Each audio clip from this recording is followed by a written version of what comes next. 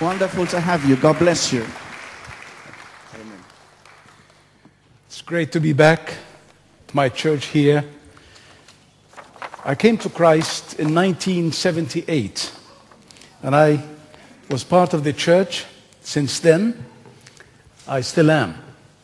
And I'm glad to see faces that I have not met before, and every time I come here, I recognize less and less people. And that means less and less people recognize me. At one point, I was going to meet with Pastor Colin, and the man in charge, the guard at the office said, "But who are you?" I said, "I'm pleased that you don't know. Thank you very much, but tell him, but there's a guy who knows you," and so on. But I'm pleased to be here today and talk about the future of the Arab world. Is it dim or bright? Is it hopeful or promising? I think you've been watching what is happening in the Arab world, the tsunami that has hit us, and the changes, the fundamental changes that are taking place throughout. And the changes are still taking place in countries like Syria. We really need to pray for Syria. I had the joy of doing a number of conferences in Syria. A lot of people who know Jesus. Also, you've seen the changes in Libya. I had the joy of living in Libya actually for some time, and to minister there from time to time. Thank God for that.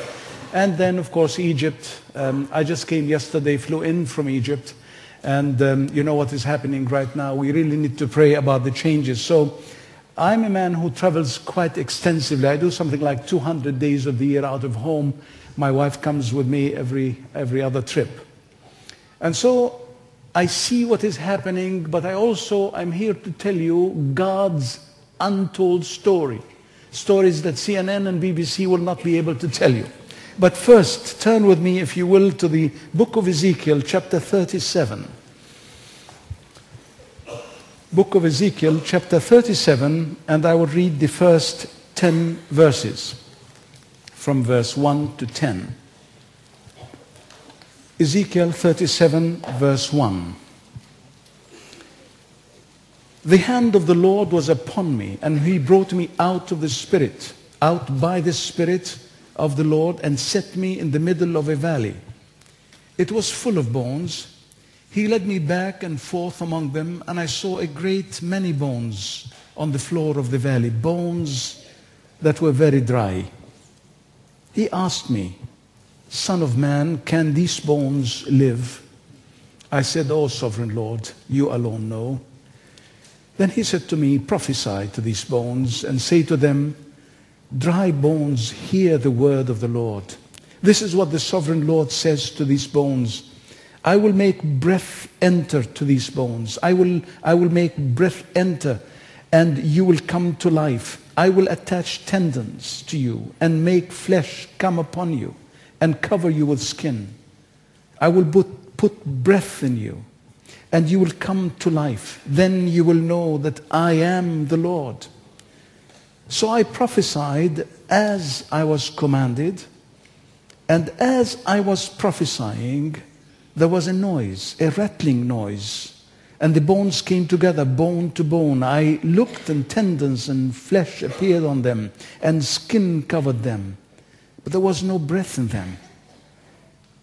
Then the Lord said to me, "Prophesy to the breath, prophesy, son of man, and say to it, this is what the sovereign Lord says. Come from the four winds, O breath, and breathe into these slain, and that they may live." So I prophesied as he commanded me, and breath entered them.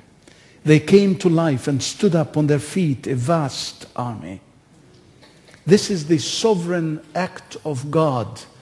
God does it.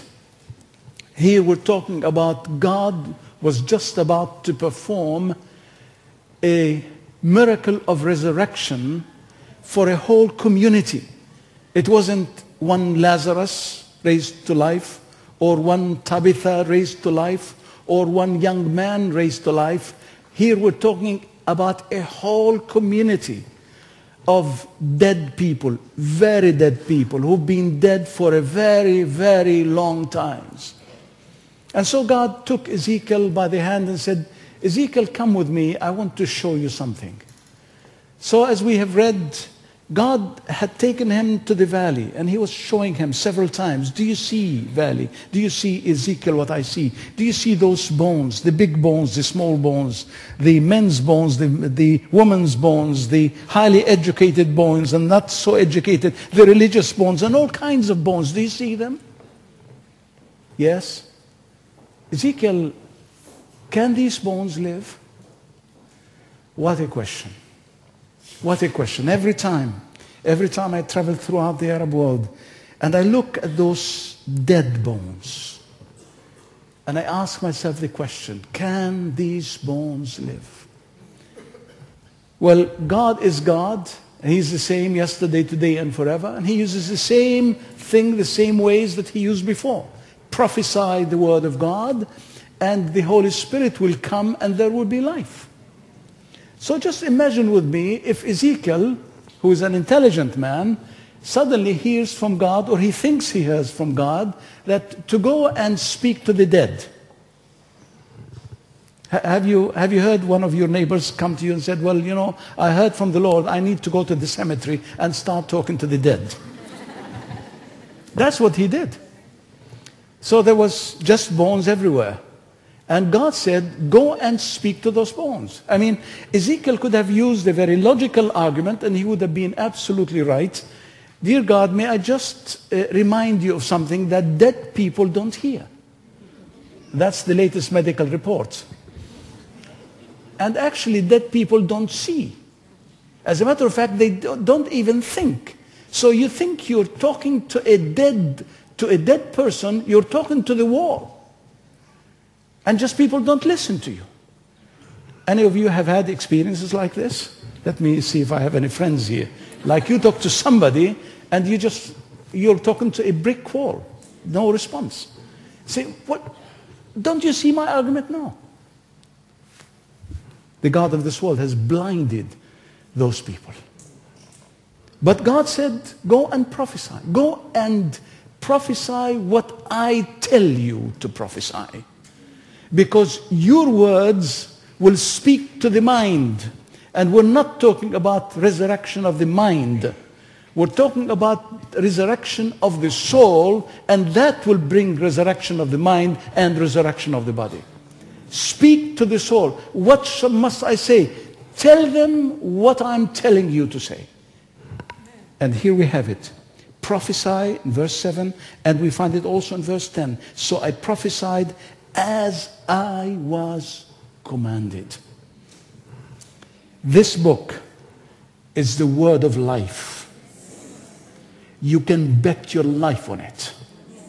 People will fail you. You will fail yourself. Your closest friend may fail you. But when God says something, he actually means it, and he is right there behind it in full. There was never once when I was alone traveling in those countries, and there has been so many things that I can tell you about. That traveling to these countries, sometimes you're apprehended by the police, sometimes you're interrogated and so on, but never once did I feel that there I was on the field alone, with nobody with me. Not once. I remember one time I was in a North African country. Both my wife and I were taken, as we arrived we finished a 2-week ministry there in that land, preaching everywhere.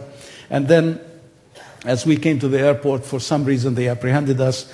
They took us first under guard to the station, to the police station, and then as we were driving in the car, there was we felt very important actually, because we had about 6 people guarding us, armed with Kalashnikov, and there was a car in front of us opening the way for us. So I turned to my wife, I said, this is really the royal treat. This is what happened when royal people travel, you know, they open the way for them. But so it took us about 7 hours, you know, going from one, and then finally we got to the big shot, and then he looked at us and said, why are you here? And then suddenly there was a change. He said, you know something? Here is your passport. You can go. You're free. 3 minutes. 3 minutes. I looked at him. What happened? Well, that night I made that discovery. One lady a wonderful lady. She's about 80. She saw us in a vision that day that we were under dark clouds.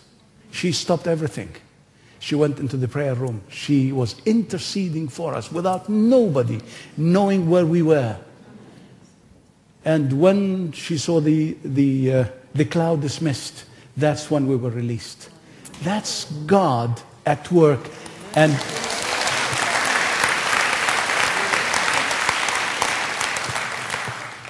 there is no greater privilege in life to know that you're not alone, you're working with God.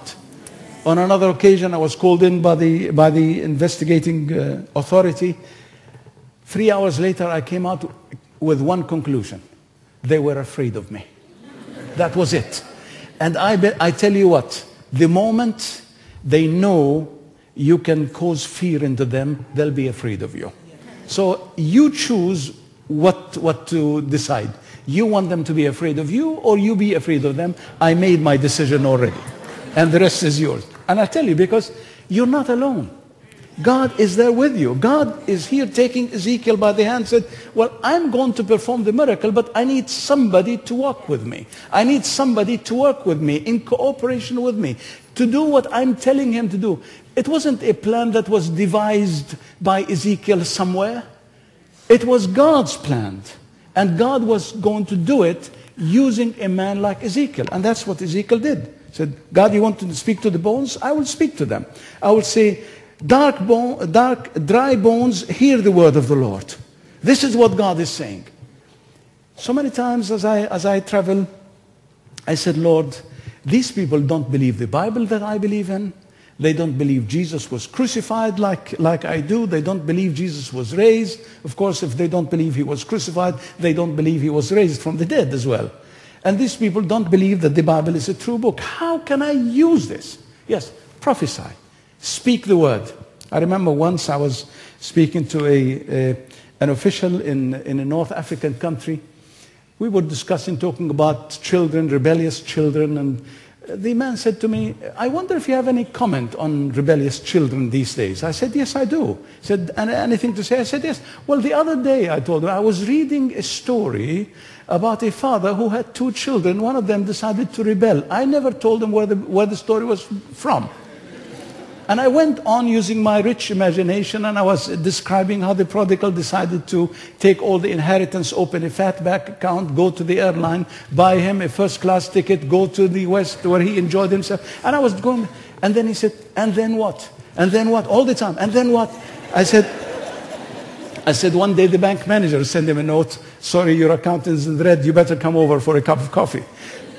He said, and? I said, well, he thought, well, I might as well go home, because all my friends, when I was rich, I had many friends, but now that I'm poor, nobody wants to talk to me anymore. Why don't I go back home? So he sent a telegram, or maybe I used an email, and said, Dad, I'm coming back home. He said, what did his dad do? I said, he was there at the airport waiting for him. And as a matter of fact, when he just landed, he ran to him and he just kissed him on the neck and he told him, my son. I looked at the official. He was crying. I said, sir, why do you cry?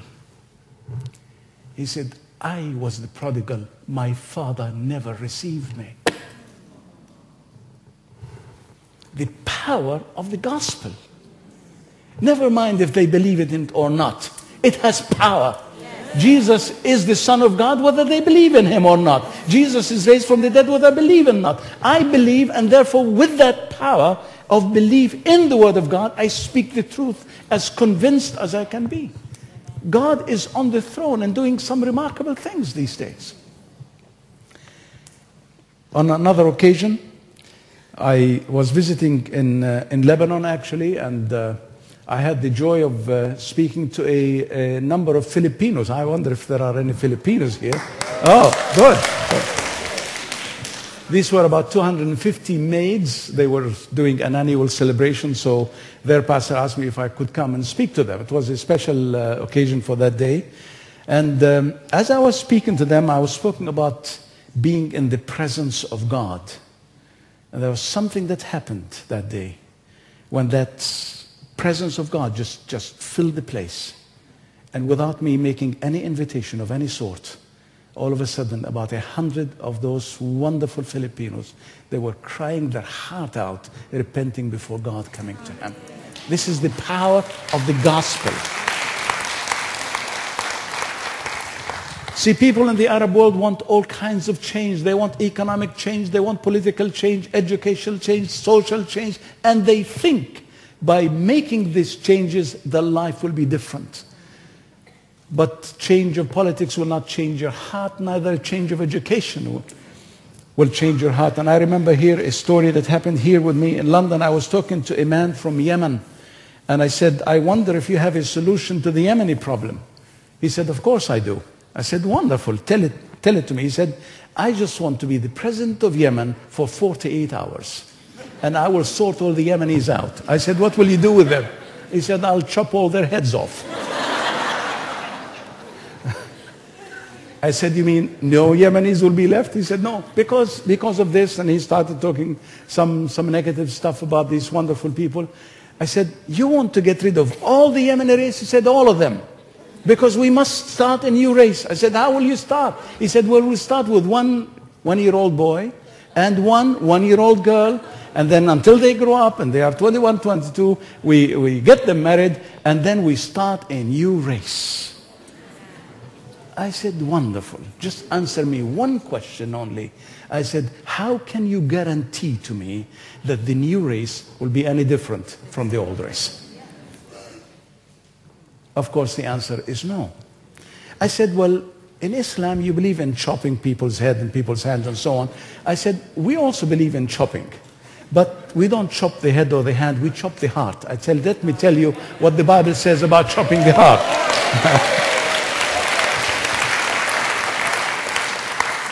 I said two prophets of the Old Testament, Jeremiah and Ezekiel, talked about this. As a matter of fact, in the chapter earlier, in chapter 36, God says, the days are coming when I will take the heart of stone and I will transplant a heart of flesh.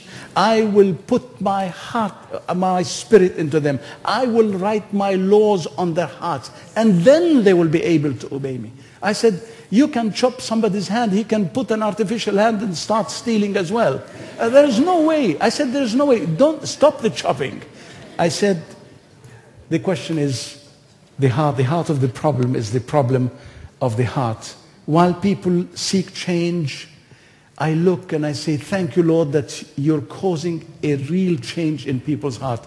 Let me tell you a story. Again, I was recently in Lebanon. God has given us the privilege of going and minister to the Syrian refugees who come across over from Lebanon, from Syria. We go right all the way up, about 5 hours drive from Beirut airport, and we go to a village where on the one side is Lebanese, on the other side is Syrian. There is a river in between them. The two villages are just about 2 miles apart. And I remember vividly one day we had a meeting. We brought many of the Syrian refugees who crossed over, and they were in terrible condition. We shared the word of God with them. And to my amazement, they responded well, and many of them have received Jesus into their heart. Just 2 miles down the road on the Syrian side, there was a lot of killing. Many people were dead exactly at the same time. As a matter of fact, while this was happening on the one side, I looked from the balcony on the other side. There were bombs going everywhere, and houses were being demolished and so on. And the picture was clear in my mind. On the one side, there was death. On the other hand, there was life. Death as people are being killed. The work of the enemy, the work of the devil. That's what Jesus talked about. He had come to kill. And then on the other side, Jesus was giving life. Yes, you have to, these things go together. On the one side, people are being killed. On the other side, people are receiving life. I remember while there, we were staying at a small little hotel next to a river. The river is called the rebellious one because it goes against traffic. I don't know why they call it the rebellious one. And so we were just staying at a small little hotel. The owner of the hotel started talking to me, and he said, can you tell me more about what you do? And God gave me a few words to say. He said, can you tell me more? I'm interested. Now, I had with me a Lebanese pastor, a good friend of mine. And as I started talking to the Lebanese man, he's a Shiite, he's a Muslim, and he said to me, Mr. Hashway, I really appreciate what you're saying. I like what you say, but please don't tell me about the cross, because I can't believe the cross. Because my book says that Jesus was never crucified. Can you please just delete the cross? At that point, my friend, Joseph, his name, turned to him and said, Ahmed, I heard that you had a son who was 9 years old when he was drowned in this river. Is it true? He said, yes. This was about 20 years ago, and he just slipped into the river, and I followed him, but I couldn't catch him. He died. How do you know he died? Well, what more can I tell you? I know my son. As a matter of fact, I carried his body. So my friend told him, teasingly, he said, no, your son didn't die. And the man said, what do you mean he didn't die? No, he didn't die, of course. No, I know he died. How do you know he died? Well, I carried his body. At that, my friend Joseph said, that's what we believe about Jesus, my friend. There were witnesses at the cross. They saw him being crucified. They saw him die. And there were people who carried his body. By hand, Nicodemus and Joseph of Arimathea, they carried his body. At that, Ahmed just lifted his hand up and said, I believe Jesus was crucified. Just like that. We brought him with us to Beirut. I was to speak on Easter Sunday at the church. Brought him down, and we were discipling him on the way. He took a major decision. Actually, he was married to 5, divorced 4, kept 1. And but at 57, he was having an affair with a 20-year-old girl. And but without me telling him anything, he sent her a note, said, "Good night. I'm not interested in this anymore." Now, I prayed with him the following morning. I mean, he accepted Christ and so on. But the following day, I laid hands on him to pray. And then all of a sudden, he was shaking. And he said, he used the Arabic word, Allahu Akbar. He said, Allahu Akbar, I'm shaking. I said, what's happened to you? You know what he said? He said, a new spirit has entered into me. Hallelujah! That's what we're talking about. That's exactly what happened. A new spirit has entered into me. And this brings me joy. Because when I hear about God's performing resurrection miracles every day, nobody comes to Christ through an intellectual argument. The new birth is a resurrection experience. It starts with resurrection, continues with resurrection, and ends with resurrection. Hallelujah. That's the new faith. So when I'm encouraged to know about people like Ahmed, I'm encouraged about I met with a young man. His name is Jamal. He's from northern Iraq. And he told me how he came to Christ. One day somebody gave him a New Testament. He wasn't interested. And then one day while he was asleep, somebody nudged him and said, pointing to the New Testament. So he went to the neighbor and said, did you call me? He said, no, I'm asleep. Why did you wake me up? He said, well, somebody nudged me. So he came back to sleep. The nudge came again. And then as it turned out, the angel of the Lord was there. And he was pointing him to look at the New Testament. He read the New Testament, he accepted. He was newly married, and his wife told him, I'm pregnant. The day I give birth to our first son, that's the day I will divorce you. Because as far as I know, you have become a pagan. And according to the Islamic faith, I cannot, as a Muslim woman, get married to a pagan. So you can imagine the joy of coming to Christ mingled with this sadness. The cost is so high for people to come to Christ from Muslim background. But the cost is higher if they don't come to Christ. Let's remember that. The cost is much, much higher, spending eternity without Christ. The day came when the wife was to give birth to the first child. And the man said, I was just praying, 24 hours a day. He said, Lord, what do I do? There's nothing I can do. My wife does not believe anything. Well, 2 days before she was given to give birth, she was lying in the hospital on her back.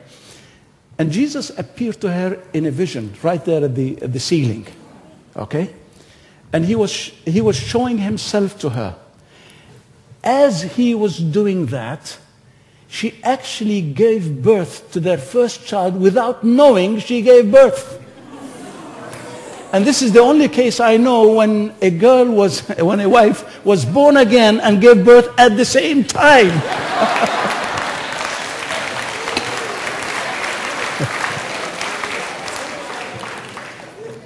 So doctors didn't give her any medication or anything, to ease things up.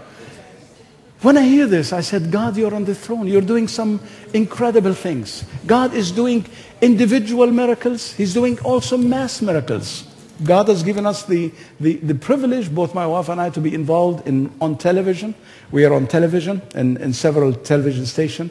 At one time, we heard about a whole family in Tunisia had come to Christ through our program. The whole family, father, mother, everybody, all of them, at the same time. And on some other occasions, you hear about, whole communities. I heard about the story in Egypt. There's a lot of things happening in Egypt at that time, and I go a few times a year. At one point, a large evangelical church in downtown Cairo, next to the Liberation Square, where you see all these demonstrations taking place. At one point, one particularly bloody Friday, a lot of people were killed, many people were injured. So the injured, about 1,000 of them were taken to various hospitals. When the hospital filled up, they looked for some other places, so they found this church. Will you take some of our injured and take care of them? The church was ready to do it, so they set up like a field hospital at the entrance of the church. Some of the doctors and medics from the church took over and were responsible. But one person in particular, a Salafi man with a long beard, very fundamentalist, was among those who was brought in from the square. And this man was brought in unconscious. So they took him inside the church to take more care of him. And while he was inside and doctors were taking care of him, he came to. He looked up and he saw a huge cross. He said, "Oh my goodness, I'm in the wrong paradise."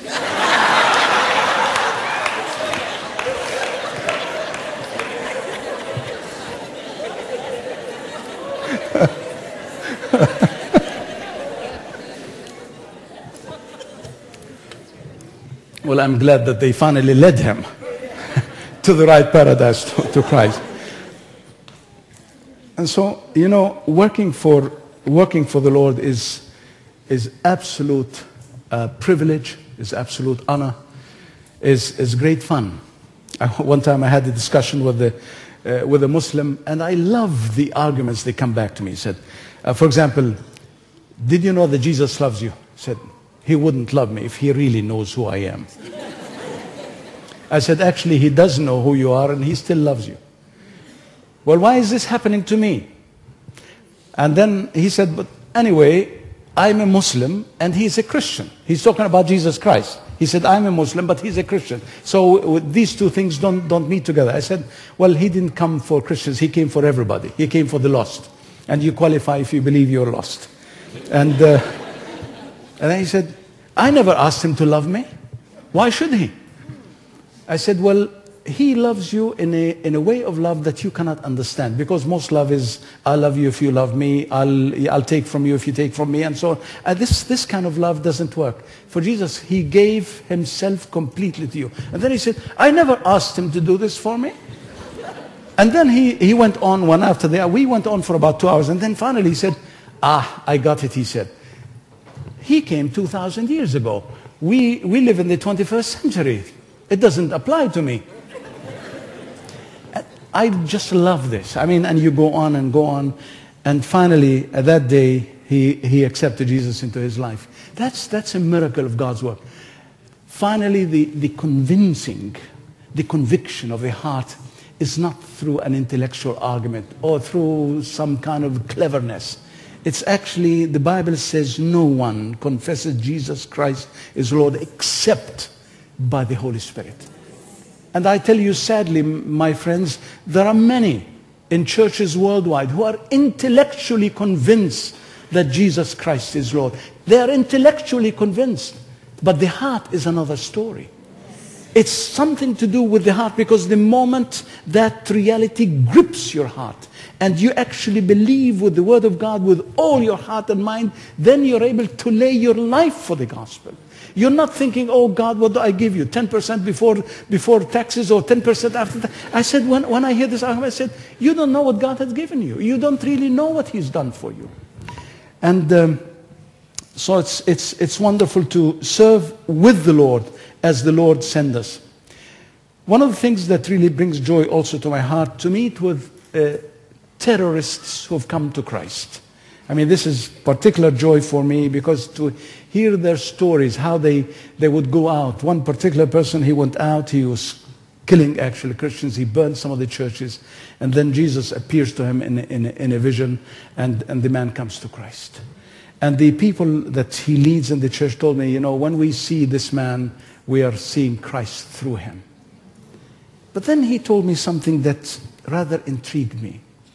He said, before we went out to do a terrorist operation of some kind, killing somebody, he said, we had a sense of unity amongst us.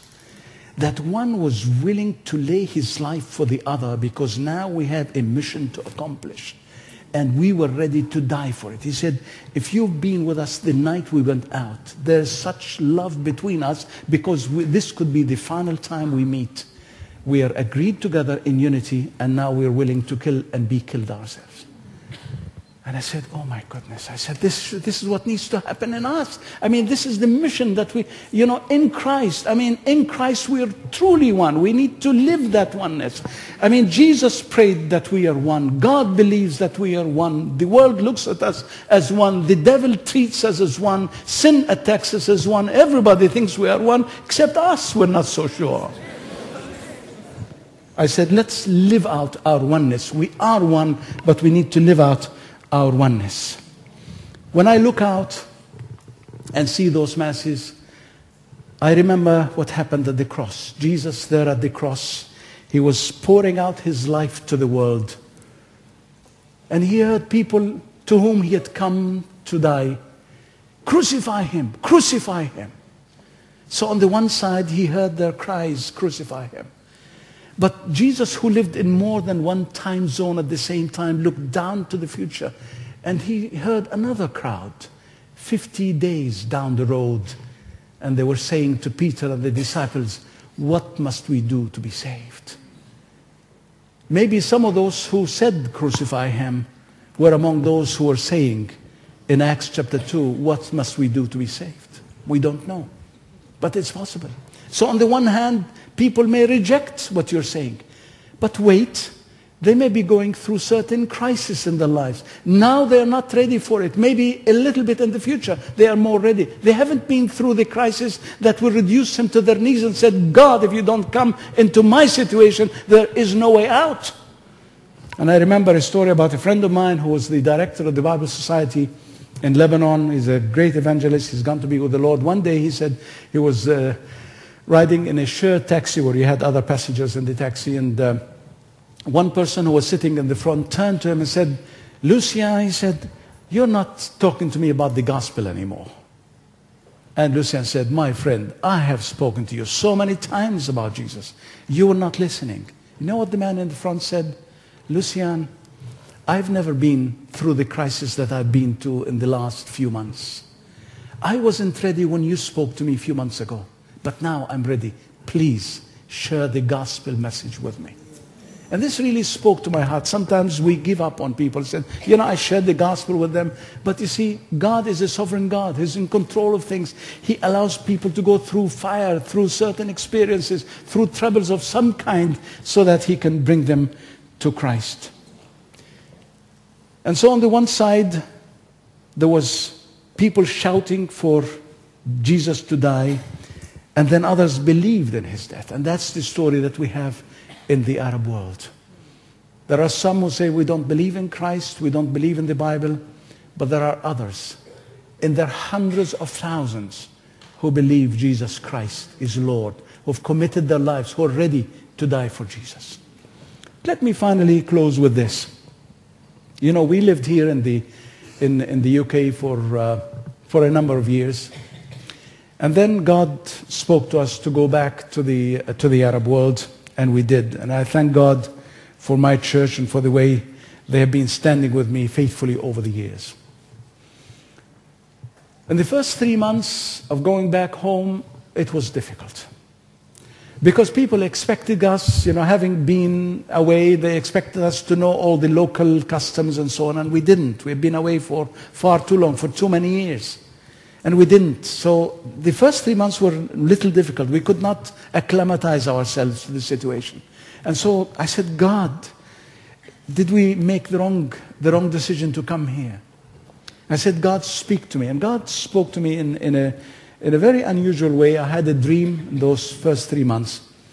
And the dream was I was in a church like this, except that there was no cemetery outside the church. But the church that I saw in the vision was like this, but with a cemetery outside, the graveyard. Tombs. And as I was leaving the church, I looked at tombs on the right, there was tombs on the left. But what attracted my attention, these were tombs made of glass. And I could see the dead people in them. And they weren't exactly dead, they were just at the point of death. And you can see the pain on their faces. And the Lord was speaking to me, he said, speak them, tell them to rise.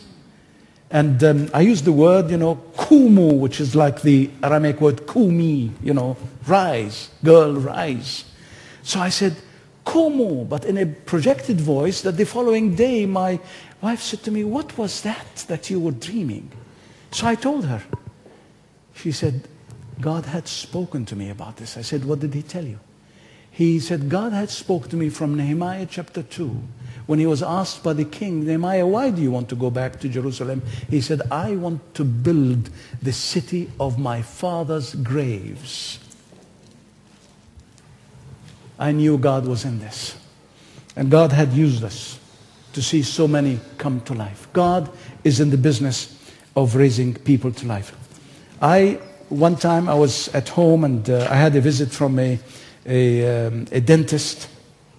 And he said to me, I'm a Muslim man, but I'm disillusioned, I'm disappointed, I'm discouraged, and I have no reason to live. He said, I'm 35, I have no reason to live. Now, can you, Jesus, help me? I said, I'll tell you what Jesus can do, and you decide. Well, 1.5 hours later, I said, this is what Jesus can do. The choice is yours. I will not force you into taking any decision. You can go home and decide. He said, no, sir, this is what I've been looking for. This is it. I've been looking for Jesus.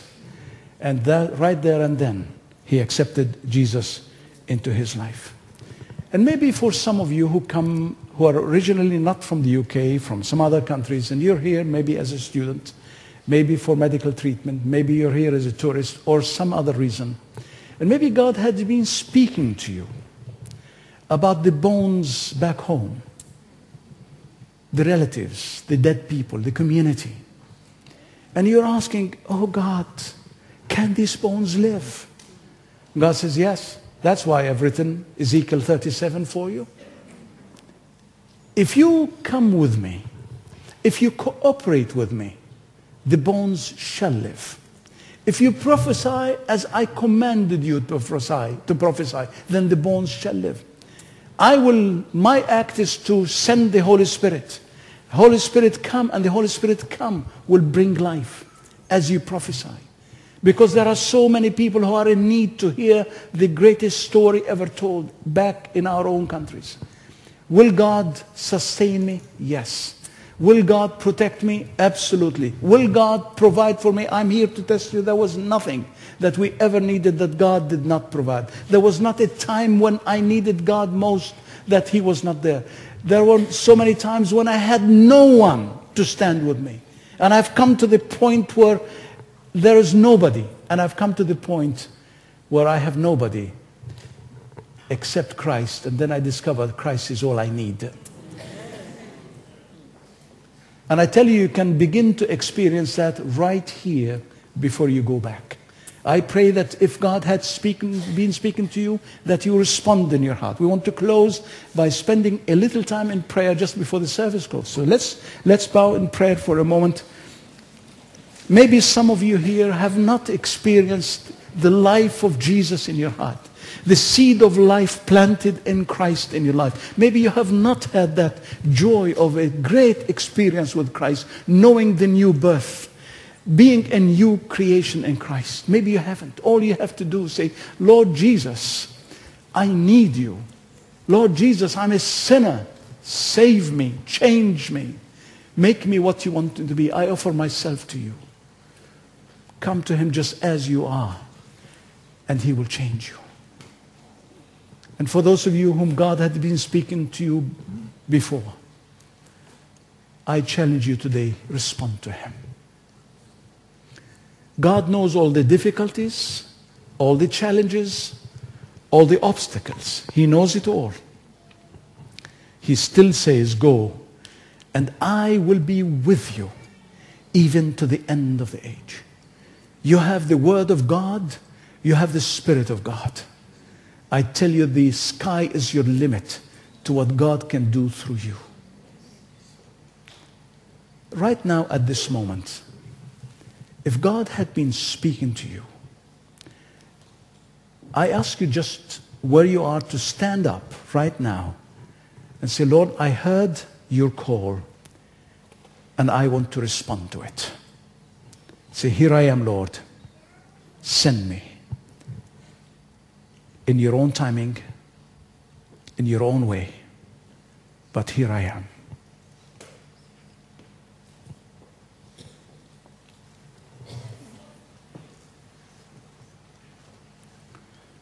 Just say, Lord, here I am.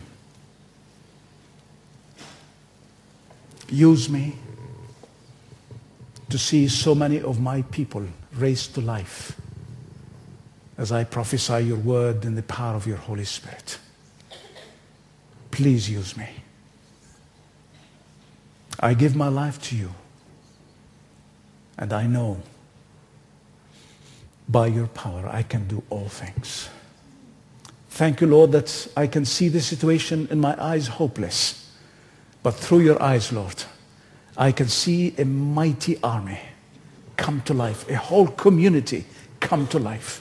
I pray this to be true in the name of Jesus Christ, my Lord and Savior. Amen. Bless you. Thank you.